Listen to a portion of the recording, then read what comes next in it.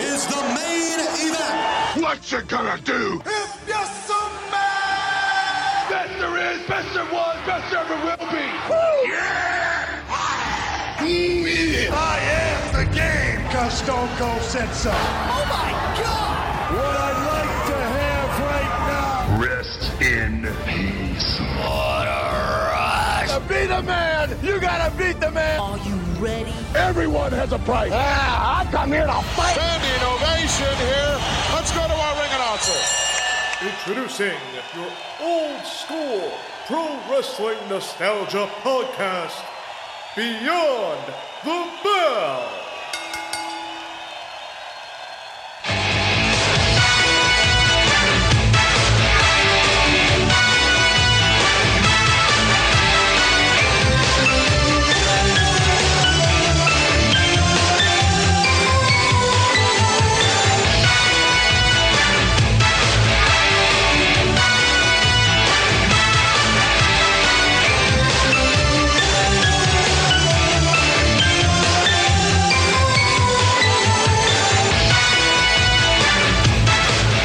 Welcome back, old school fans, to the Pro Wrestling Nostalgia Podcast, Beyond the Bell, here exclusively on the SNS Radio Network.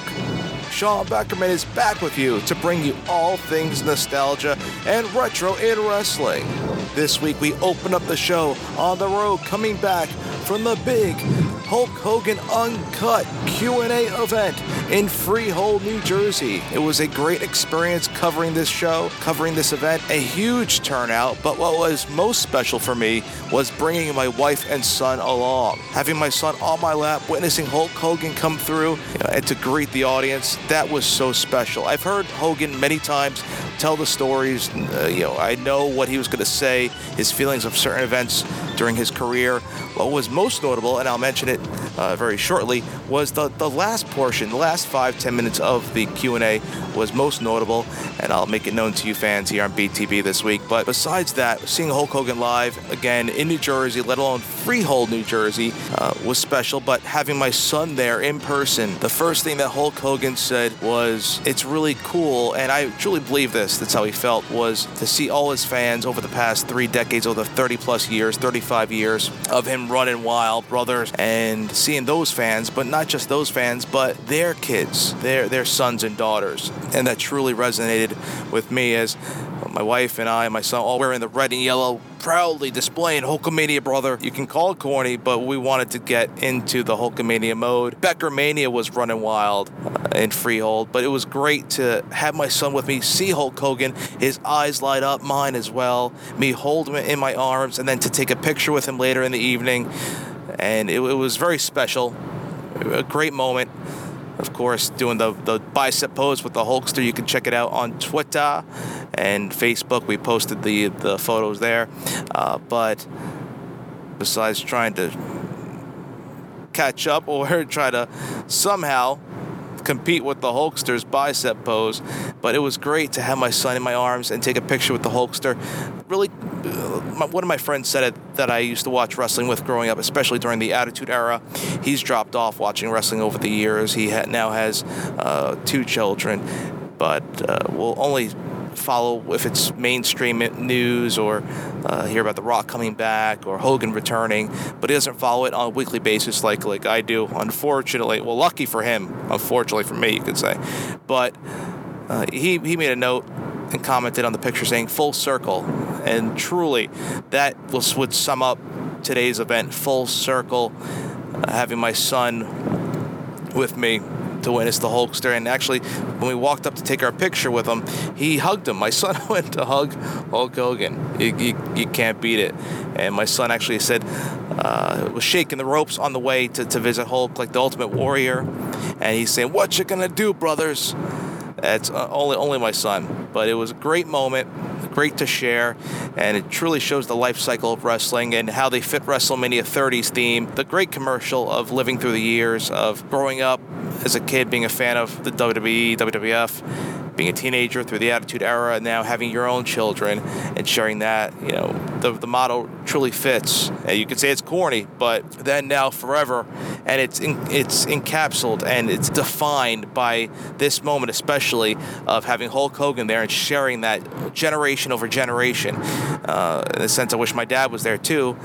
He couldn't make it to the event, but having the three of us there, generation from generation, him watching Bruno, watching Hogan win the championship, me being there for the first WrestleMania, sharing Hulkamania, now having my son during the latter portions of Hulkamania. It was very special. So we're coming back from that event as we bring you the next edition of Beyond the Bell. We're entering SummerSlam month here on BTB, and we're going to kick things off with the best of SummerSlam. This first of two-part series will look back at the history of SummerSlam. But what I want to make a quick note, first off, coming from this big Q&A before we get into the show, was Hulk Hogan's last comments towards the final 5 to 10 minutes of the Q&A.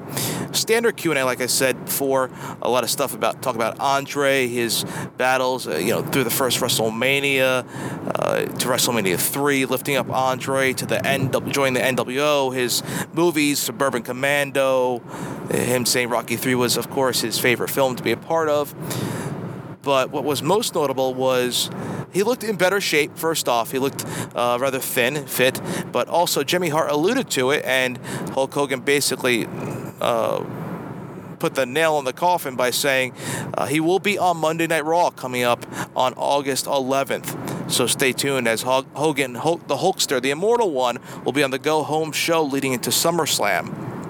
As this fits our SummerSlam theme, Jimmy Hart and Hulk Hogan made the announcement on the Q&A event today, as well as he also made a statement saying that, someone asked him a question asking what are his goals now in the WWE. Does he want to get back into the ring for one more match? And he said, nothing's final, brother, but his goal is to come back for one more match. He is trying to train, go through the medical testing, and try to get himself in shape and ready for one big match. And the match he wants, he said he would have loved to have done battle with Stone Cold Steve Austin, but he doesn't believe that's in the cards. But the match he wants is with Mr. Hustle, Loyalty, Respect, of course, the face of the WWE, John Cena. He had made a joke saying, gimmick infringement, brother, the say your prayers, training, say your prayers, eat your vitamins, the Hustle, Loyalty, Respect. But the Hulkster states he wants John Cena in his last match. Could that be one of the main events at WrestleMania 31? Could be. Hogan seems to be in good shape, getting in better shape, looks thinner, still looks great, but when I saw him walking to the, especially to up the stage and walking to the photo op portion, he was hobbling a bit. It seemed like he was struggling to walk on those surgically repaired knees. If he is going to wrestle, he's going to need some help, and a lot of gimmicks may be involved in the match, but he wants to do it, wants one last match, wants it with John Cena. I don't blame him for going for it, but I don't know if it's possible, especially with the WWE's medical testing now. But that's the big news coming out of the Hulk Hogan Uncut Q&A, and the brand new Hulk Hogan figure will be coming out later in the year, as we all heard from the Comic-Con in San Diego.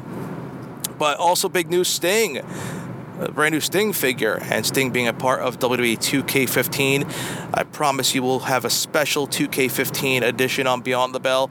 I decided to add that as one of the shows in our series, as I'm a big fan of video games in general. Just got my Xbox One a few weeks ago, and I'm so excited for 2K15, and I've talked about it sporadically here on Beyond the Bell, but I want to go further in depth on video gaming, specifically makes sense for wrestling video gaming, and we'll talk more about WWE 2K15, so you can also leave your comments, thoughts, and questions regarding the WWE video game series as well. So I'm excited to be adding that component to Beyond the Bell. So in turn, Sting, a part of WWE 2K15. What about that commercial? We didn't get to talk about it as well. Crazy, huh? I got goosebumps just hearing that old school WCW Sting Crow theme. only the WWE could revamp a theme like that and make it so cool. Then the whole orchestra turning and seeing the Sting face paint and him walking through the rafters. In that one clip, it made him more relevant than in years of being in TNA. And that's not bashing TNA, but it's just about promotion. And I think that WWE can do it. I cannot wait to see more of Sting. I think so. I think we're going to see him inside the squared circle competing. But he had a somewhat, you could call it a promo, his first ever interview on WWE.com following Comic-Con, making his surprise appearance, him getting an action figure, which I'm so excited to get my son. He's wanted the Sting figure, and I was going to purchase the TNA one, but I'm going to hold off and get the retro Sting figure from Mattel, because you got to go Mattel or go home, right? But Sting making his first WWE-related appearance. History in the making, and I'm excited to play two versions of Sting in WWE 2K15, Surfer Sting and Crow Sting, and I think there's only more to come with the Stinger.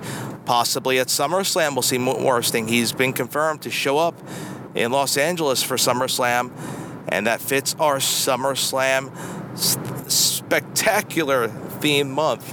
The Summer Sizzler comes every August, and we've had SummerSlam themed shows in the past. I suggest you check them out on the archive at btbcast.com and relive some of the greatest moments of SummerSlam history. Now we'll look back at some of the greatest matches and angles that took place in SummerSlam in chronological order. We're going to cover every SummerSlam, as I feel every SummerSlam had a feud that should be noted. So we'll start from the beginning. This first of two-part series will look deep into SummerSlam's history from the beginning, in which I was lucky enough to take part of the first few years, and then witness SummerSlam throughout its return to prominence during the Attitude Era, then leading into the WWE era, and so forth. So tonight we're going to cover the first 14, you could say, WrestleManias over the past 25 years. Over a quarter of a century, SummerSlam has been one of the staples in the WWE's pay-per-view lineup. Arguably the number 2 event behind WrestleMania. Like I said previously, the Royal Rumble has been creeping up regarding that role, but SummerSlam, one of the biggest events in WWE history, and it still remains to this very day, especially with it being a staple at the Staples Center, get that, in Los Angeles, California. But we're going to archive and document this great event here this month, leading into the live pregame show before Sunday Night Showdown presenting SummerSlam. 1 hour before, we're going to present the live pregame Beyond the Bell special. We did this before the Raw 20th anniversary special, and we had such great feedback. I wanted to bring it back once again.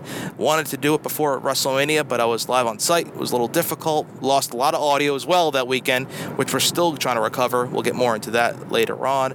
Finally, we have this opportunity to bring it back, as I won't be there live in Los Angeles to witness SummerSlam, but I will cover it, and we'll have the special live pregame show here at SNSRadioNetwork.com, leading in to the Summer Sizzler as Sunday Night Showdown covers SummerSlam here on SNSRadioNetwork.com. So this first part of the Best of SummerSlam will cover its inception all the way through 2002, through the New Generation Attitude Era and the dawning of a new era in the WWF/WWE.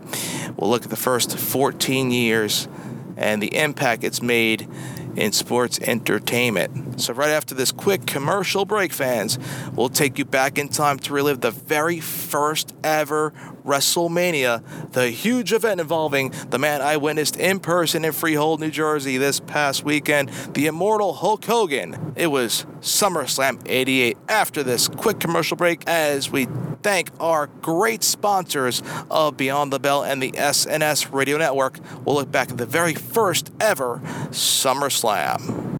No matter how hard you try, you can't stop us now. No matter how hard you try, you can't stop us now. Hey guys, it's me, Mr. Money on the Mic, Jeff Jackson. Are you feeling down in the dumps because you live outside the United States and maybe you can't get the WWE Network? Maybe you'd like to watch Netflix from the American region. But since you're in another country, it doesn't work for you? Well, I've got the solution for you. The SNS Radio Network is recently affiliated with UnblockUs.com. If you go to the SNS Radio Network page and click the UnblockUs.com banner ad, you can sign up to get a VPN. Not sure what a VPN is? Well, it basically protects your identity online. Basically, it gives you an address online where the content you want becomes available. Here's how it works. When you click the link on the SNS Radio Network banner, it takes you to UnblockUs.com, and from that link, you can sign up for a free 1-week trial. If you decide to sign up afterward, it's only $4.99 a month. And when you think about it, that's great savings. $4.99 a month allows you to watch American Netflix or any region of Netflix that you'd like to watch.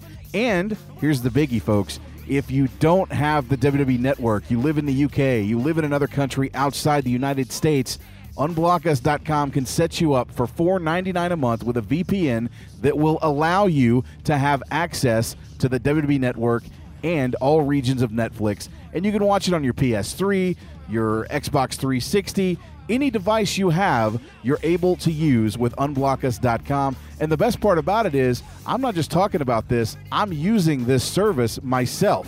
So once again, go to the SNS Radio Network, click on the Unblock Us banner, and from there, sign up. And if you do that, you help to support the SNS Radio Network as they give a kickback to us to help keep all the shows on the SNS Radio Network for free. Once again, UnblockUs.com, giving you freedom online. No matter how hard you try, you can't stop us now.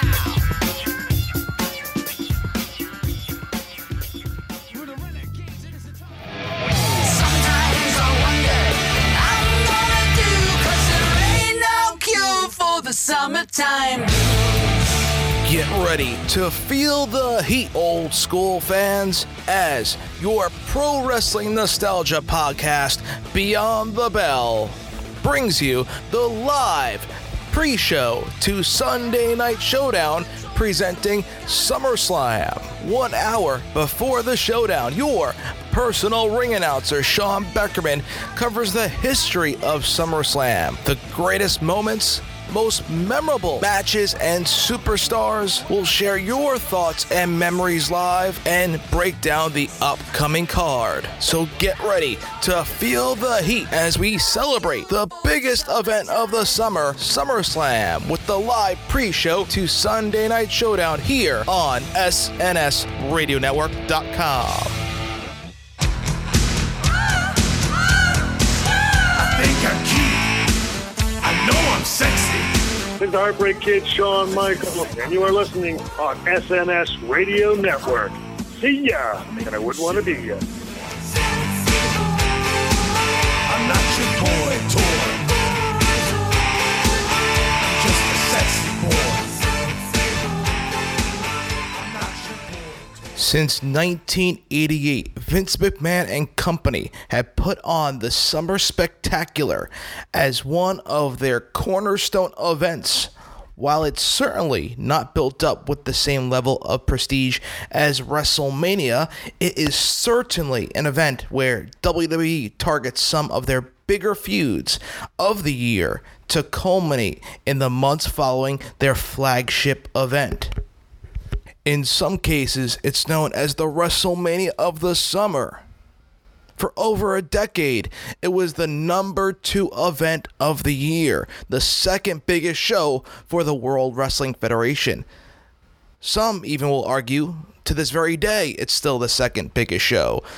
Over the past 5 to 10 years, the Royal Rumble has crept in as being a highly anticipated event as it kicks off officially the road to WrestleMania.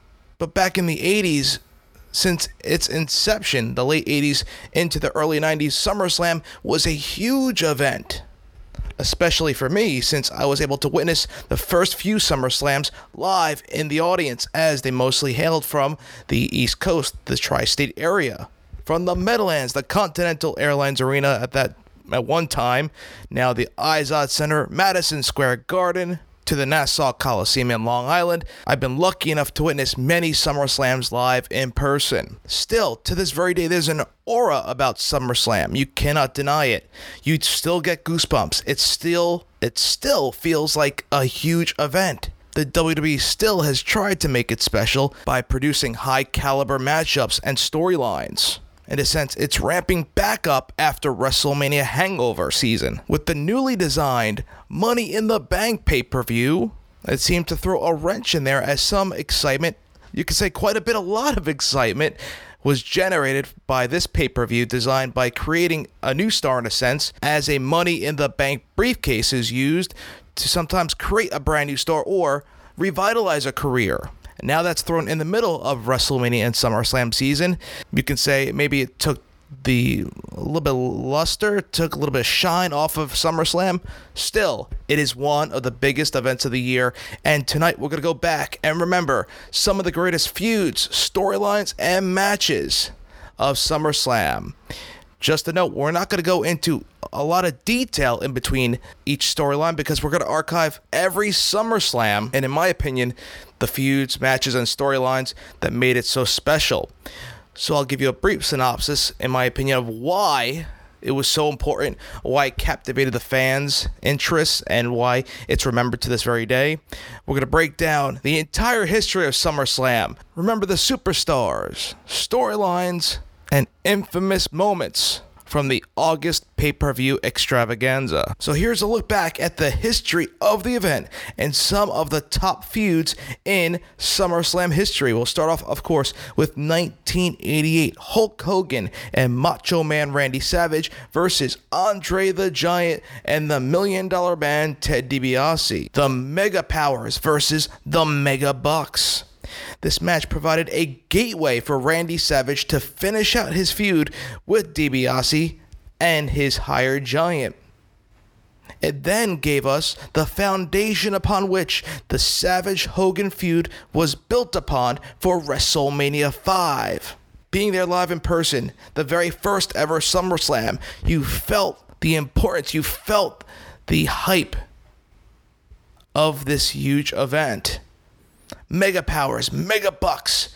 The crowd was going crazy. And this event and this feud was so special because it laid the groundwork. It ended some storylines and laid the groundwork for others to springboard off of and then launch directly into WrestleMania season. Also that year, we cannot forget Ravishing Rick Rude taking on Jake the Snake Roberts. We briefly mentioned it during our Hall of Fame series recapping the career of the late, great Ravishing Rick Rude, and we focused in on the 2014 induction of Jake the Snake Roberts into the Hall of Fame. Though the two didn't have a match on the card, the feud started and really got heated leading up to this event and during Rude's match in which Roberts interrupted. You know, how much more personal can you get when a guy who gyrates his hips, puts a picture of someone else's wife on his crotch? That's got to generate heat, right? But even though they didn't have technically a match during SummerSlam, their feud was excelled and ignited even further on the first ever SummerSlam. Move ahead to the following year, 1989, we talked about the Mega Powers versus the Mega Bucks. Then it was another tag team matchup headlining the pay-per-view, Hulk Hogan and Brutus Beefcake, against this time the Macho Man Randy Savage and Zeus. Savage and Hogan had their feud continued from WrestleMania 5 a couple of months prior. And you also add in the aspect of Zeus bringing in his feud from the film No Holds Barred into real life.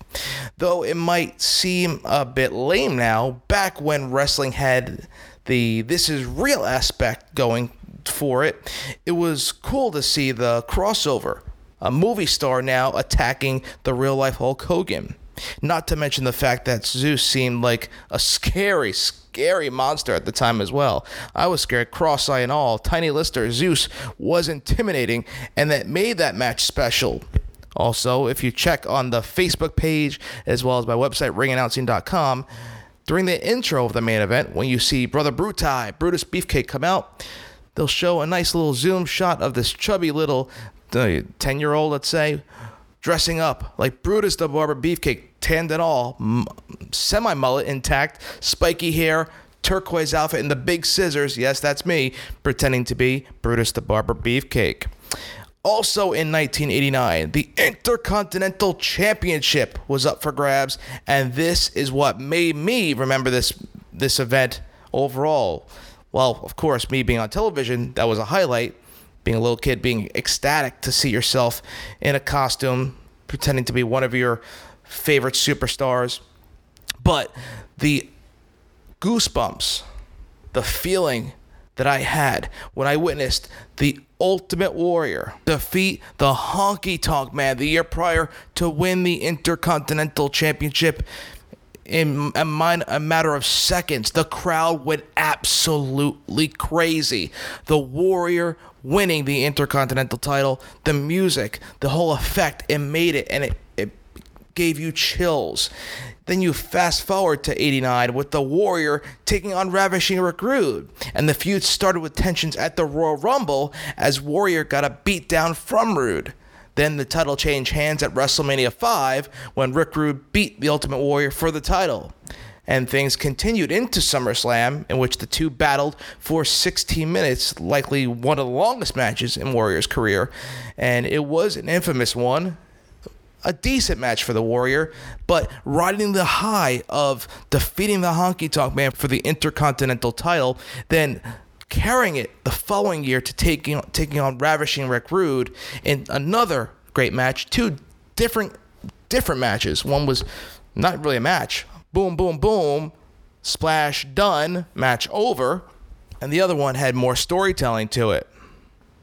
But then you fast forward again to 1990, where we witness now another championship match between the two, except it was for the World Championship, the WWF Championship, with now the Ultimate Warrior riding the high of beating Hulk Hogan at WrestleMania 6 for the WWF Championship. Supposedly the now new top guy in the promotion, the new face of the company, would move on to take all contenders, and he'd face a familiar foe in Ravishing Rick Rude, this time in a steel cage matchup. How much bigger does it get than the blow-off match for a feud that lasted more than a year? Put it inside a steel cage. That is how you blow off a feud. In today's day and age, it seems as if they start a feud in a Hell in a Cell or a cage match or elimination chamber. Due to the themes of the shows that the superstars are competing at, the blow-off for a feud needs to be this type of situation, a cage match. Ravishing Rick Rude always seemed to get the best out of the Ultimate Warrior. That same year was very emotional for me too, personally, as that year around the same time when Hulk Hogan went down with an injury due to the mighty earthquake on the Brother Love show, I had some health issues as well. I actually had my appendix burst during that same time. Right when the earthquake squashed Hulk Hogan, I was in the hospital bed as it burst. My appendix burst inside of me, and I was laid up for a couple weeks under evaluation because that could be quite dangerous. And I remember watching WWF Superstars, watching Earthquake sit on Hulk Hogan, squashing his ribs, him being laid out on a stretcher, tears coming down my eye. I'm in a hospital bed, tears coming down my eye, and I'm writing a get well card for Hulk Hogan in my hospital bed. Amazing. Amazing what emotion professional wrestling can draw out of you. You know, in the late 80s and early 90s, you'd be hard-pressed to find anything in the world of wrestling to rival the popularity of Hulkamania.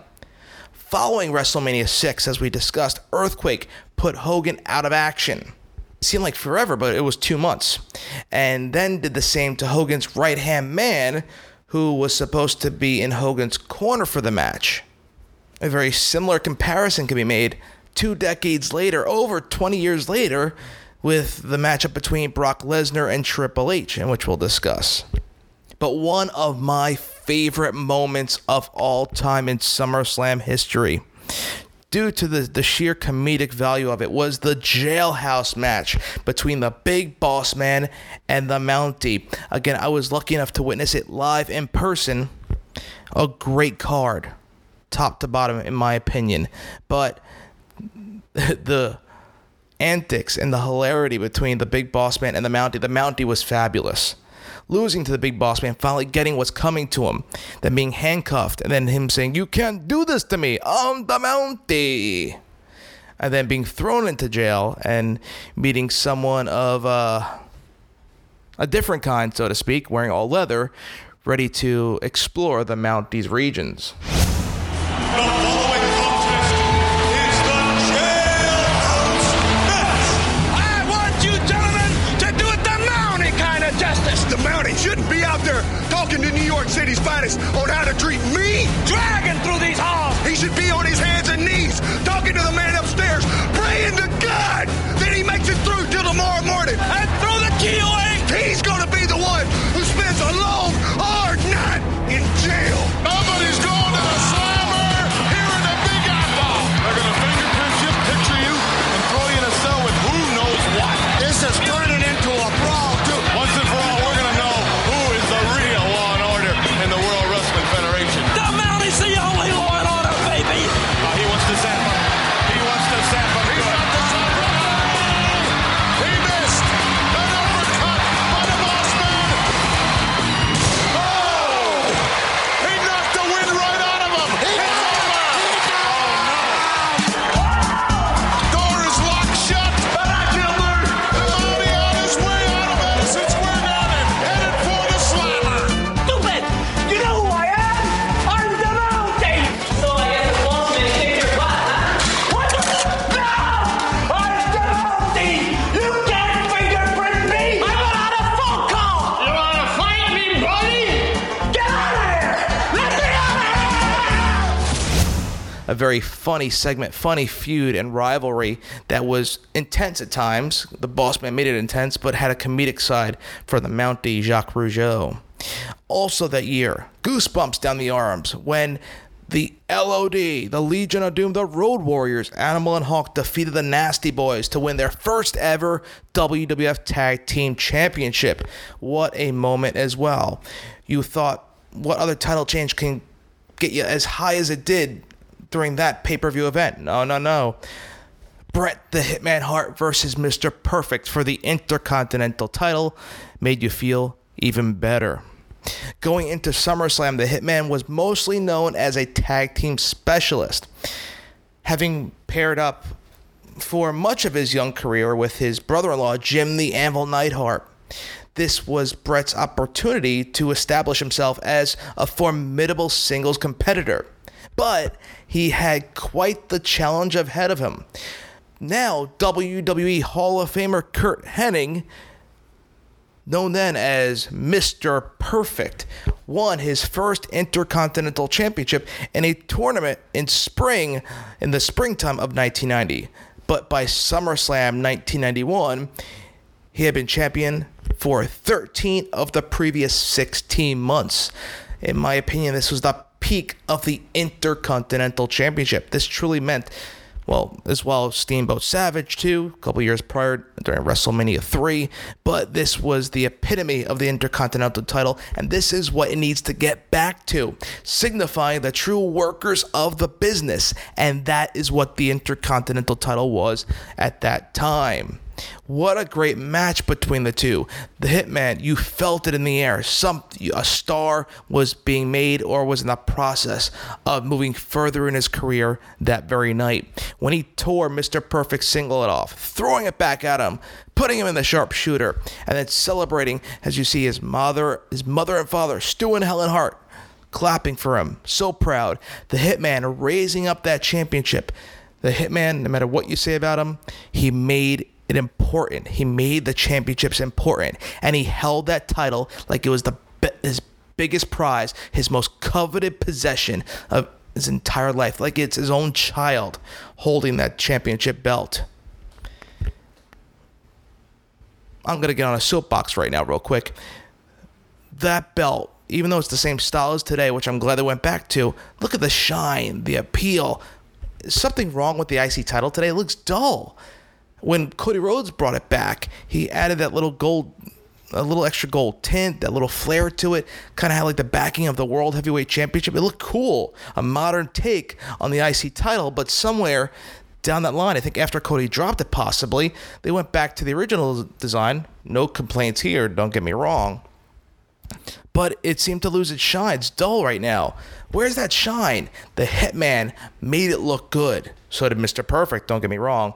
But you felt Bret Hart loved that championship. What a feeling at SummerSlam 91. And then the main event of the evening in SummerSlam 91. Hulk Hogan and the Ultimate Warrior versus Sergeant Slaughter and Colonel Mustafa. Not only Colonel Mustafa, but General Adnan. The Triangle of Terror. Slaughter, Mustafa, Adnan. General Adnan, of course, Sheikh Adnan Al-Kaisi, and Colonel Mustafa, the Iron Sheik. Why they had to change his name? I guess to fit the Iraqi war. And maybe it was too close for comfort, as we'll talk about on our famous feud series, the battles between Sergeant Slaughter and the Iron Sheik, and now they're on the same team together. Maybe it was too close for comfort there. But it was the match made from hell and the match made from heaven that headlined SummerSlam 91. And this main event was the match made from hell. The Hogan-Slaughter feud was so heated.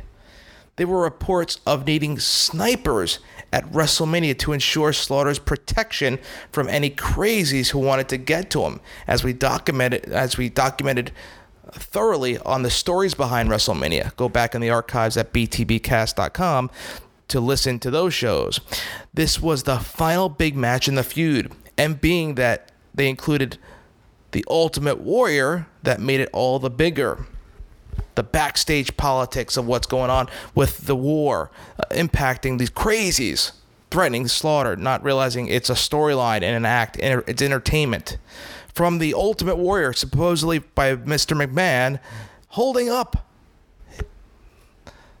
the company, wanting more money, as we found out to be untrue. Other factors came into play, with Sid Justice, the brand new superstar, becoming the special guest referee for the match. Kind of laying the heir apparent to Hulkamania. That was their hopes.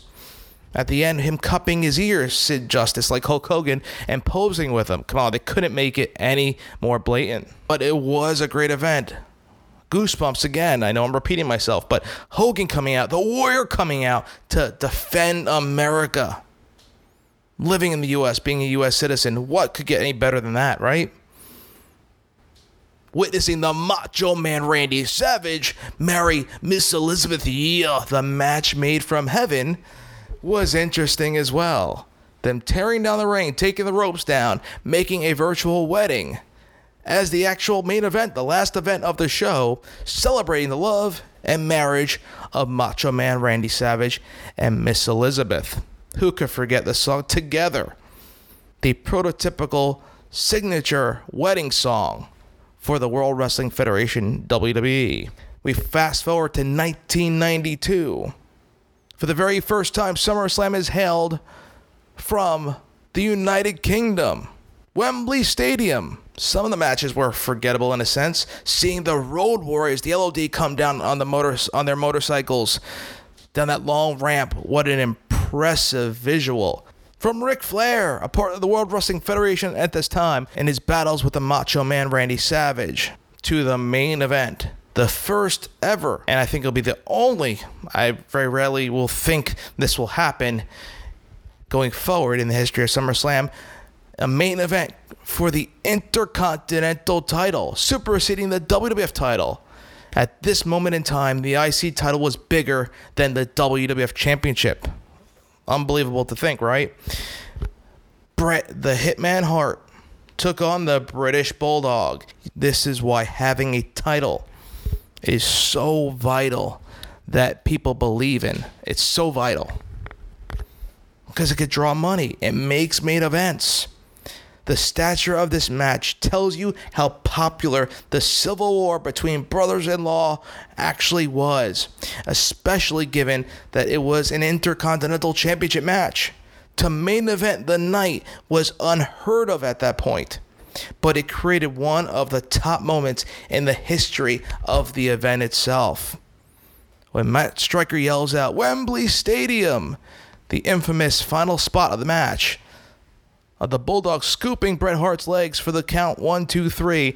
Diana Hart, Bret's sister, Bulldog's wife, in the middle of it all. A great storyline, a even better match, and it all surrounded the Intercontinental title from the previous year, Bret Hart defeating Mr. Perfect to become the IC champion. You could not write it any better, folks.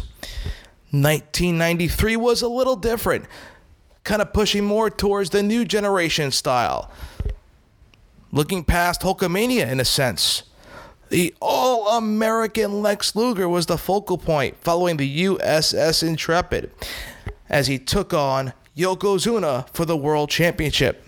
After defeating Hulk Hogan for the title, Yokozuna seemed unstoppable. Lex Luger got rebranded as an American hero of sorts, and he took the Lex Express straight to the big man after body slamming him. That aircraft carrier, the USS Intrepid, I was able to witness live, was another great moment. The helicopter came down, a great storyline. I thought it was Hulk Hogan. I was hoping it was the red and yellow coming up, but instead it was the former narcissist, now all-American Lex Luger, the hopeful next Hulk Hogan. Even though the storyline was memorable with the Lex Express driving all around the country, the ending was disappointing as it wound up in a count-out. Lex Luger did not win the championship, they didn't pull the trigger there, and they celebrated like he won the title and defeated Yoko. I just don't understand that. Why are you celebrating? You didn't beat him. Yes, technically via count-out, but he's still the champion. What did we accomplish? It got me a little confused. What I remember with greater affection was the creative feud, you could say, between Bret Hart and Jerry the King Lawler. The Hitman battled twice on the card in 93, having to defeat Doink the Clown before he even got the opportunity to battle his rival, Jerry the King Lawler. What resulted in a very heated match in one of the top feuds of the early 90s. And now the SummerSlam Recall is brought to you by Twix. Need a moment? Chew it over with the chocolate caramel and fresh cookie crunch of Twix. Curtis the Barber Beefcake, because of injury, unable to challenge the Intercontinental Champion, the Honky Tonk Man, tonight. Being the humanitarian that I am, I'd say, World Wrestling Federation, give me anybody. Let me have somebody to wrestle. Big smile on the face of the Honky Tonk Man. You know, he may be one of the greatest Intercontinental Champions. Guy's had that title over 2 years now, Gorilla Monsoon. Get me somebody out here to wrestle. I don't care who it is.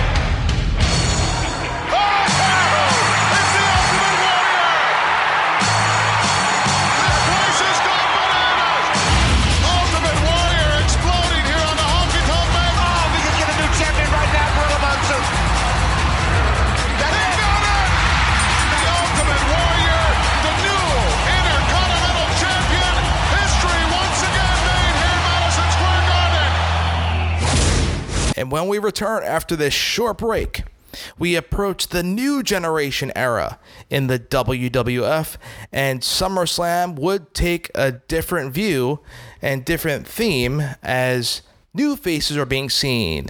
We kind of close the book on Hulk Hogan, Macho Man Randy Savage, and others, and we open them up to a new generation of superstars. Some Big Daddy Cools, a Heartbreak Kid or two, and a guy oozing machismo. We cover the mid-90s next, after this break on Beyond the Bell.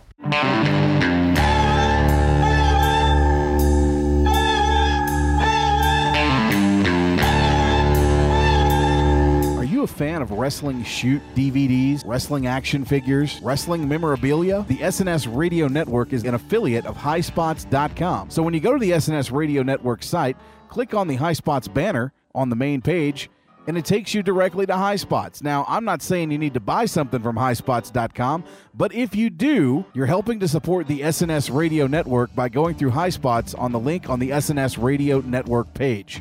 And every purchase gives a kickback to the SNS Radio Network, helping us keep all the programming here free for you.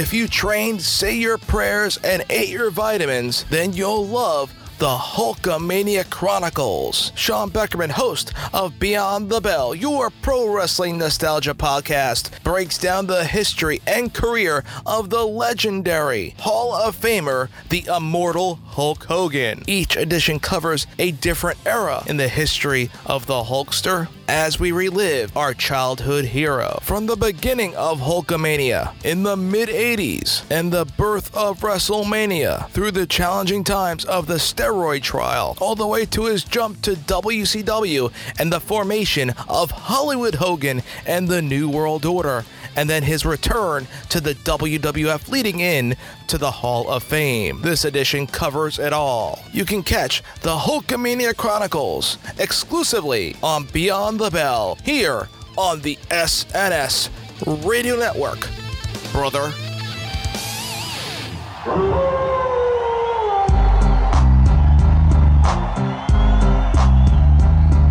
This is the total package. Lex Luger, you are on SNS. Don't miss it. Turn your back on the wolf pack.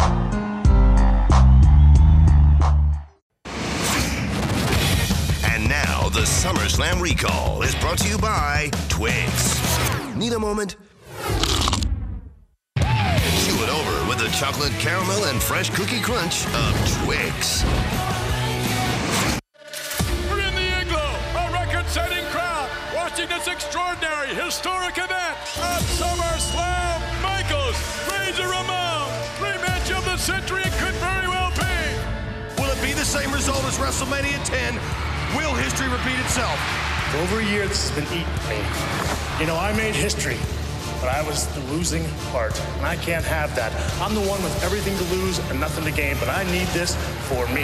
Boy toy, Chico, it is not just your precious gold that is on the line. It is your body, your career. Razor Ramon, rest assured, wild horses, nothing is going to keep the Heartbreak Kid from traveling up that ladder and taking the World Wrestling Federation Intercontinental title. Oh no, wait a minute, here it comes, Razor's Edge! Oh no! Now this shot, can Michaels do it? Yes! Shawn Michaels, the most Brazilian superstar there is today, deservingly put the Intercontinental Championship belt over his shoulder. Welcome back as we now approach the new generation in the WWF. 1994 hits its way as we saw The Undertaker versus The Undertaker. A lot of angles taking place in 94 and a lot of groundwork being laid for new characters, new storylines and angles to take place on the revolutionary Monday Night Raw program. Following a loss to Yokozuna in a casket match 6 months prior at the Royal Rumble, The Undertaker had not been seen of or heard of in or out of the ring for a long time. He vanished. The $1 Million Man, Ted DiBiase, claimed to have acquired the services of the dead man, a claim that Paul Bearer refuted, bringing back the man he claimed was the true Undertaker. In reality, it was primetime Brian Lee, who they dressed up. He looked pretty good. They made him look pretty close to The Undertaker, a little bit shorter than the real Dead Man Inc., but it was a great visual as the old Undertaker, or should we say the new Undertaker, Brian Lee, came out wearing the gray gloves, the gray tie. And then we saw the return of the original Undertaker wearing purple gloves, a purple tie, a way to distinguish the two from the tattoos. They were a match. What a great storyline, a great visual, not a great match, but a great moment in SummerSlam history. Also in 94, we witnessed Bret Hart versus Owen Hart, the brotherly war. Owen claimed to be better than his brother Bret and worthy of being the world champion, having beaten him in the opening match at WrestleMania 10 that year. Tensions got so high that they had to contest this match inside the confines of a steel cage, partially to keep out the other members of the Hart family. A big schmoz, the British Bulldog involved, Jim the Anvil Neidhart turning on Bret, What a storyline. Owen set himself above the rest. He stood out in this storyline, and he became a bona fide star. What a difference a year can make, as Lex Luger took on Yokozuna the year prior. Not a big hit in the eyes of Vince McMahon, and then winning the Royal Rumble with Bret Hart, the first ever duo champions or duo winners of the Rumble, to the 2 championship matches at WrestleMania, in which Lex lost to Yokozuna via interference of the special guest referee, Mr. Perfect, but Lex Luger would battle Tatanka the following year, and as Tatanka made claims that Lex had sold out to Ted DiBiase's $1 Million Corporation, and a series of misunderstandings along the way impassioned the Native Americans' resolve to prove it. In the end, it was all revealed to be a ruse, as it was Tatanka who was employed by DiBiase. As Tatanka made the turn and became a bad guy, he sold out to the $1 Million Corporation.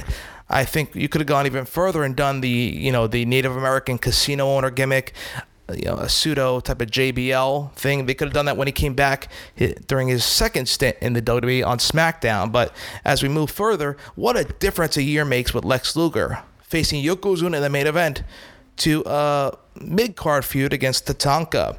And then one of my favorites. In 1994, we witnessed Razor Ramon with Walter Payton take on Big Daddy Cool Diesel with the Heartbreak Kid Shawn Michaels. When a feud gets so heated that you have to bring in an NFL legend, that's serious business. And the Clique was in full effect now during the New Generation era in the mid-90s. That leads us to 1995 and the Intercontinental Championship ladder match between Razor Ramon and the Heartbreak Kid Shawn Michaels. Anytime a ladder match comes into play, especially in a singles match, you know it's a big deal. Being that this match was a rematch from WrestleMania 10, and the fact that the match went 25 minutes is also saying a lot. These two invented the modern day ladder match in the WWF, and they carried it through. Maybe not as good as the first one, but Michaels Ramon 2, the ladder match, surely made an impression in SummerSlam history. As we move forward through the New Generation, from a ladder match to the Boiler Room, in 1996, we witnessed the first ever Boiler Room brawl between The Undertaker and Mankind. The feud between Taker and Foley was one of the best of the 90s, and this 26-minute match was one of the cornerstones. An innovative match, a brutal one, hardcore to a T, and it fit the feud perfectly, and it made a new star in Mankind as the WWF was trying new things to counter their competitor WCW. Then the following year, I was lucky enough to be once again in the Meadowlands Arena, the Continental Airlines Arena at the time, to witness another memorable SummerSlam pay-per-view. It all started with Mankind taking on Triple H in a steel cage match, the last of the big blue bars in SummerSlam history, in which Mankind did the infamous Snuka dive from almost the top of the cage, a couple of rungs down. Since his love of Snuka diving off the cage in Madison Square Garden, he paid tribute, smashing down on Triple H with Chyna in his corner, tearing off the chest, or tearing off his shirt to show his chest, in which we believe we saw a heart painted on it. A little glimmer of Dude Love, but Mankind trying to steal the show in the opening matchup to the Intercontinental title match between Stone Cold Steve Austin and Owen Hart. You all know what happens in this match. Go back to the Stone Cold Chronicles here on BTB. The infamous pile driver breaking Stone Cold's neck, them still finishing the match with the roll-up. That leads us to 1997's main event. The Heartbreak Kid Shawn Michaels was the main. That leads us to the main event in the 1997 edition, with the Heartbreak Kid Shawn Michaels, the special guest referee, in the World Championship matchup, the WWF title matchup between Bret the Hitman Hart and The Undertaker, the champ. This was when Bret and Shawn were in the middle of their heated rivalry, and the finish of the match wound up with Shawn Michaels accidentally hitting The Undertaker with the chair as he was going for Bret, which resulted in Bret covering The Undertaker and becoming the WWF champion. A lot of moments and a lot of major events spawned off of this one event. Of course, following this pay-per-view, it went through into the Survivor Series in November, into the infamous Montreal Screwjob, and Shawn Michaels and The Undertaker would go on to feud as a result of this encounter that resulted in Shawn Michaels injuring his back, which ultimately led him to his first retirement from professional wrestling. And it all stemmed from this moment in SummerSlam history. A year later, I was lucky enough to witness it in Madison Square Garden in 1998. Highway to Hell was the theme. I remember the infamous hair match between X-Pac and Jeff Jarrett, Double J, and this was the beginning of the new look for Double J, the short blonde hair, the Don't Piss Me Off moniker, the short tights instead of the Nashville country singer themed garb he was wearing, Southern Justice, aka the Godwins, not really helping Jeff Jarrett much. As we witnessed X-Pac, we thought he was supposed to shave his head, but cut it to a nicely trimmed crew cut for the new Double J. The main event was in itself something to behold. The Undertaker versus Stone Cold Steve Austin in the peak of Stone Cold's popularity in 1998. The Highway to Hell, a perfect theme, AC/DC bringing in the main event between the two. 2 months earlier, though, Stone Cold had lost the WWF Championship to Kane in the inaugural First Blood match, only to win it back the next night on Raw. This led straight into the Highway to Hell in Madison Square Garden. It resulted in Stone Cold utilizing a low blow to The Undertaker for the 1-2-3 and retaining the WWF Championship. That moves us to the late 90s, 1999, Triple H versus Mick Foley versus Stone Cold Steve Austin, a triple threat match. It was billed as an out-of-body experience, as then Minnesota Governor Jesse the Body Ventura returned to his roots and served as the special guest referee. Hailing from the Target Center in Minneapolis, Minnesota, Ventura was the man in the middle for the WWF Championship matchup, pitting Mankind, Triple H, and Austin, with Mankind walking out victorious, as he called it, straight down the middle. It was interesting in itself to witness Jesse Ventura back in a World Wrestling Federation ring. Another year goes by as we get closer to the peak and the end of the Monday Night Wars and the Attitude Era, so to speak. No one will forget the hardcore title match between Steve Blackman and Shane McMahon, who was the champion at the time, but the fact that Shane O'Mac had a championship match where people still remember the party moments of the contest speaks volumes. Jumping from unimaginable heights, thinking he's New Jack, flying on top of Steve Blackman. No one will forget the antics of Shane O'Mac, especially at SummerSlam. But what stole the show was the TLC match between the Dudley Boys, Edge and Christian, and the Hardys. 3 teams, countless ladders, tons of carnage through broken tables, all for the tag team championships. Back when the division was worth actually something, and it was actually red hot, so to speak. Now with the supposed close and end of the Monday Night Wars coming, with the WWF purchasing WCW reigning supreme, we now had the invasion occur, leading into 2001, in which we all saw The Undertaker and Kane defeat Diamond Dallas Page and Chris Kanyon. DDP had been stalking The Undertaker's wife Sarah at the time, and this was the culmination of the heated but one-sided feud between the two. I also remember from 2001, the very first time the WCW Championship was defended at SummerSlam, in which Booker T, WCW five-time WCW champion, took on the People's Champion, The Rock. One of the first huge battles between the faces of their various companies. It was a dream match, so to speak, for many who lived through the Monday Night Wars. The Rock reigning supreme, of course. And after we say this quick thank you to another one of our sponsors here on Beyond the Bell, we'll look ahead post Monday Night War era, now that WCW is over, with the Invasion angle over, and now some WCW talent is in the company, WWE, on the springboard of getting the F out, now from World Wrestling Federation to World Wrestling Entertainment, to the brand split of Raw and SmackDown.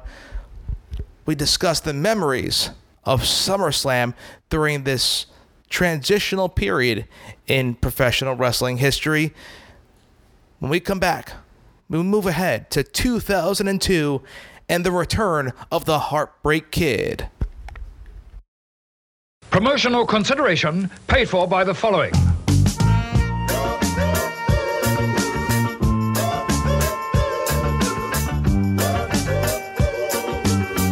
Hey guys, it's me, Mr. Money on the Mic, Jeff Jackson. And I want to take a moment to let you guys know that personally, I appreciate the support that we've had here on the SNS Radio Network over the years. And I'm here to tell you about a new way that you can help us out and show your support for the SNS Radio Network. We now have a way for you to donate to the SNS Radio Network. If you go to the SNSRadioNetwork.com main page, scroll down, there is now a donate button on the page. Now, I'm not saying you have to donate to us. Your donation is very appreciated as we do a lot of hard work on the SNS Radio Network, spend a lot of our time and our own money to make sure that you guys have entertaining podcasts and live shows on the SNS Radio Network. So to those who have donated so far, on behalf of the SNS Radio Network, we appreciate you and your continued support. And for those that will donate in the future, again, we thank you for your support of the SNS Radio Network. www.snsradionetwork.com, providing you with free podcasts since 2010.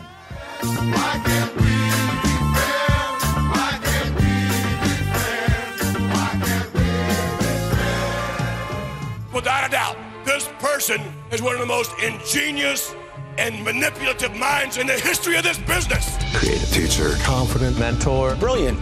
I never just wanted to be one of a crowd. The greatest professional wrestling manager in the world today. Mad scientist, evil mastermind. I came in and said, boom, everything changes from this moment on. ECW!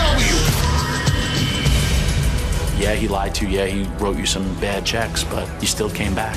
Untrustworthy, aggressive. It's too damn pushy. Manipulative. I'd fight a lot of battles that made no sense for me to fight. If you can't trust someone, you can't be in business with them. You would never have expected me back in this company. I should have known you were a liar when I met you. I should have known you had a secret little double life. I should have known you were the devil flying undercover. I should have known you'd fit the part. I should have known you were a star.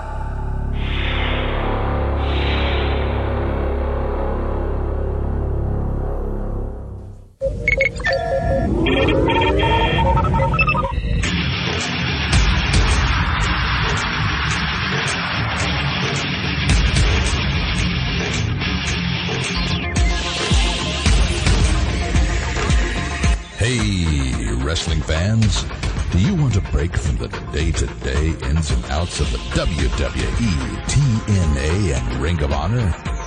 Do you like talk radio that pulls no punches? And do you like your sci-fi and fantasy? Well, tune in to the Elite Force podcast each and every midweek with Chuck W. and each weekend with William Walkie Walker and Mindwipe. Exclusively on the SNS Radio Network and the Chris Jones Gaming Network. Yeah.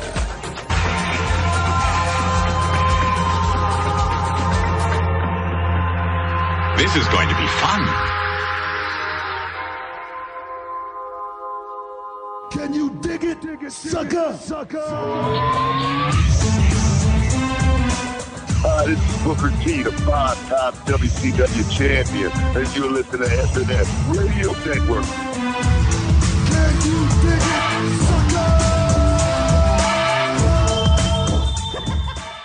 Well, Summer Slammers, yeah, that was corny. I said it. That's right. Thank you so much for joining us for another edition of the Pro Wrestling Nostalgia Podcast, Beyond the Bell, here on the SNS Radio Network. We relived a lot of SummerSlams, a lot of memories, a lot of great storylines, matches, and feuds, and a lot of entertainment. Having been lucky enough to witness and be there in person for a lot of these events was truly special and made it especially memorable in my eyes. This week's match of the week will be fitting. We mentioned it during this specific edition. We're following SummerSlam, so let's stick with the theme. I talked about it. It was SummerSlam 91 for the Intercontinental title. Champion Mr. Perfect versus Bret the Hitman Hart. I talked about it already during this special edition, but go back, relive this match of the week, as it was a great one for the Intercontinental title, and it meant something in this match, and you truly got a sense of the value of the title in the Federation, and this is what the title should mean, especially at this point in the company. This title, I think, it's at its most pivotal point it's been in decades. I say this because we're on the verge of seeing Brock Lesnar possibly win the WWE World Heavyweight title, which means that the world title will not be consistently seen on WWE television unless Brock makes a brand new deal to have himself be seen every single week on Monday Night Raw. I highly doubt that. We're going to see the world champion very, very little. Few and far between. Sure, he'll probably be at the big events on the WWE Network for the big pay-per-views, defending the title most likely, which I like. It should be important. You should have to wait till the big events to see the champion defend the title, and very rarely should the champion wrestle on free television. I'm old school, right? I'm the host of Beyond the Bell, so of course I'm old school in my thinking, but this may truly happen due to necessity rather than storyline or idea, which in turn may be good for the promotion and good for the title. What this means is that the Intercontinental title will be the most seen title on WWE television. In turn, it should become the most important title. I'm not saying The Miz shouldn't hold it. I think others should have it, don't get me wrong.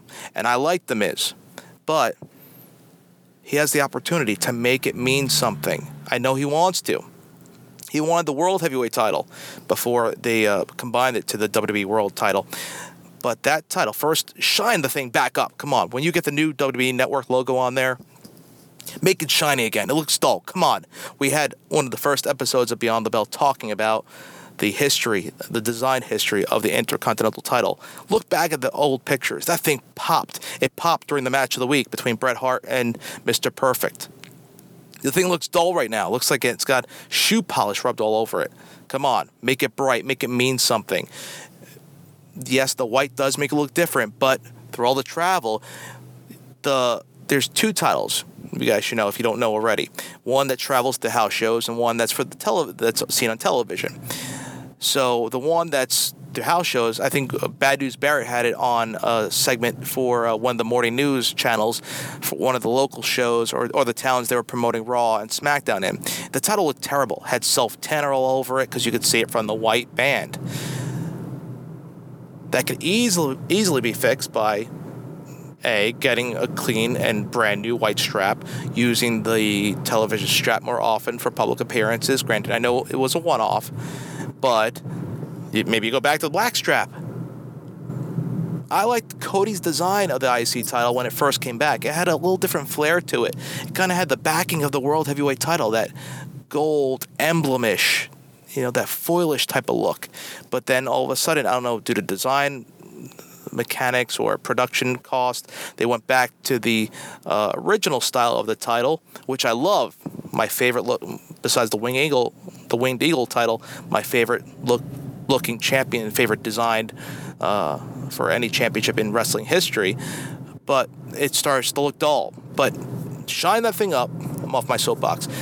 Or one of my soapboxes, I should say, and make that title important, because that could be your title. It's the title that should be defended on all house shows in the main event, because that is your title. That could mean something. Doesn't mean I'm saying to combine it with the U.S. title. You can still keep the U.S. title That could be your lower tier as well, like the European title. There's the talent's dwindling, but there's enough talent to make your U.S. title be defended on main event every week, like we seem to see Sheamus do before he got the flu. But that is your opportunity right now, is your opportunity to make the IC title mean something. Whether they do it, we'll see. I'm not holding my breath because I've done it many times, hoping to see some change and some prestige brought to the IC title, but that's what should be done with the potential of Brock Lesnar becoming WWE World Heavyweight Champion. But we'll talk more about that, especially leading into the SummerSlam pregame show before Sunday Night Showdown presenting SummerSlam in just a couple weeks. But match of the week, Bret Hart, Mr. Perfect, Intercontinental title from SummerSlam 91. Go back. What a great match.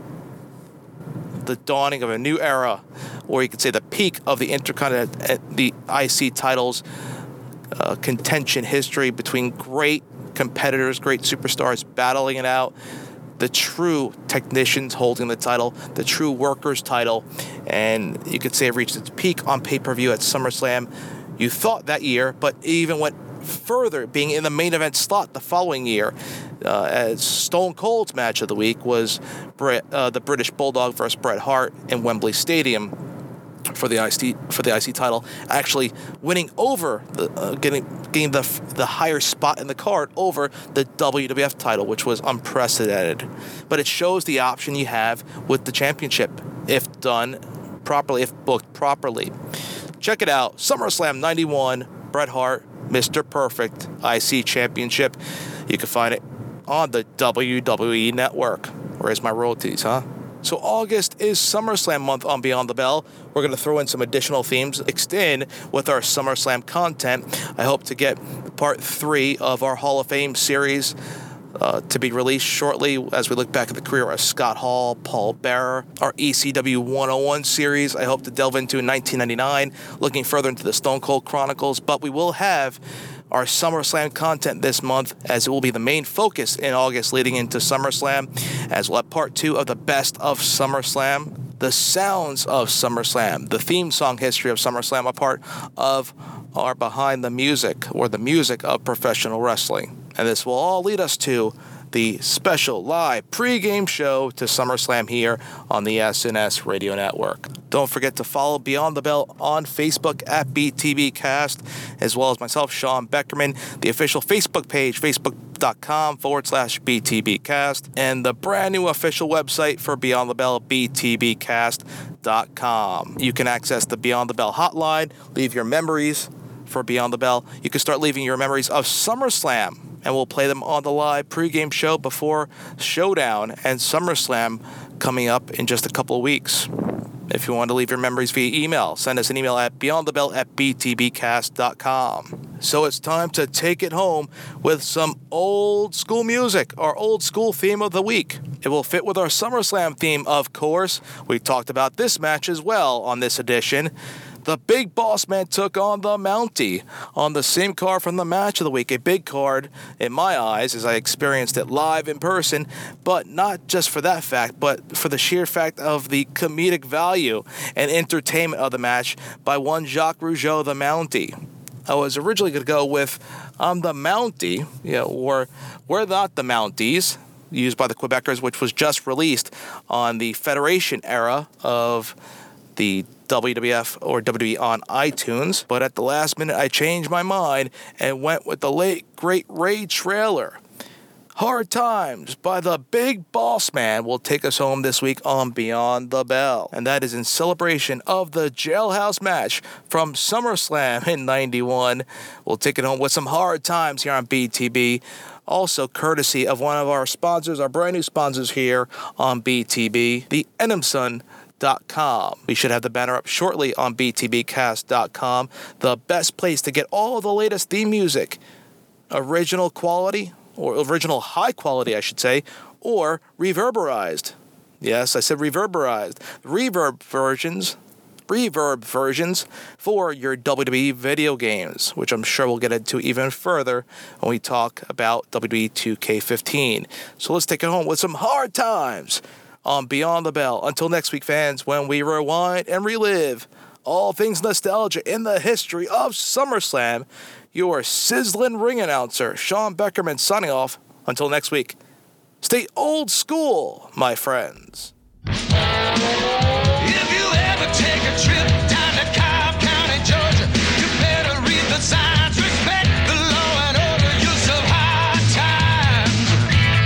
You'll be serving hard times. You know the big boss man will make you walk the line. You better watch out, boy, you'll be serving hard times. He carries a big stick, a ball and chain too. You're looking for trouble, he'll be coming after you. You'll serve hard times. You'll be serving hard times. You know the big boss man will make you walk the line. You better watch it, boy, you'll be serving hard times.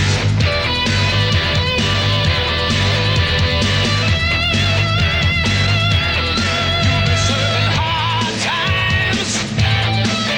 Serving hard times. You know the big boss man will make you walk the line. You better watch out, boy, you'll be serving hard times. Hard times. Oh, hard times. You know the big boss man will make you walk the line. You better watch out, Gentlemen, anybody out there watching, we're a unit. The Four Horsemen are not four individuals. Anytime you see the Four Horsemen together, it's something special. We are the Studs in professional wrestling. Were you a kiss-stealing, wheelin'-dealing, limousine-riding, jet-flying son of a gun? Well, then you will love the Horseman Files on Beyond the Bell, your pro wrestling nostalgia podcast. Host Sean Beckerman breaks down the history of one of the most illustrious groups in professional wrestling, the Four Horsemen. Each edition breaks down each year in Horseman history and the impact they played on the industry. So get your bomber jacket and aviator sunglasses ready and tune into the Horseman Files on Beyond the Bell here on the SNS Radio Network. I don't want to blow our own horn, but toot toot. We're the best team in professional wrestling throughout history.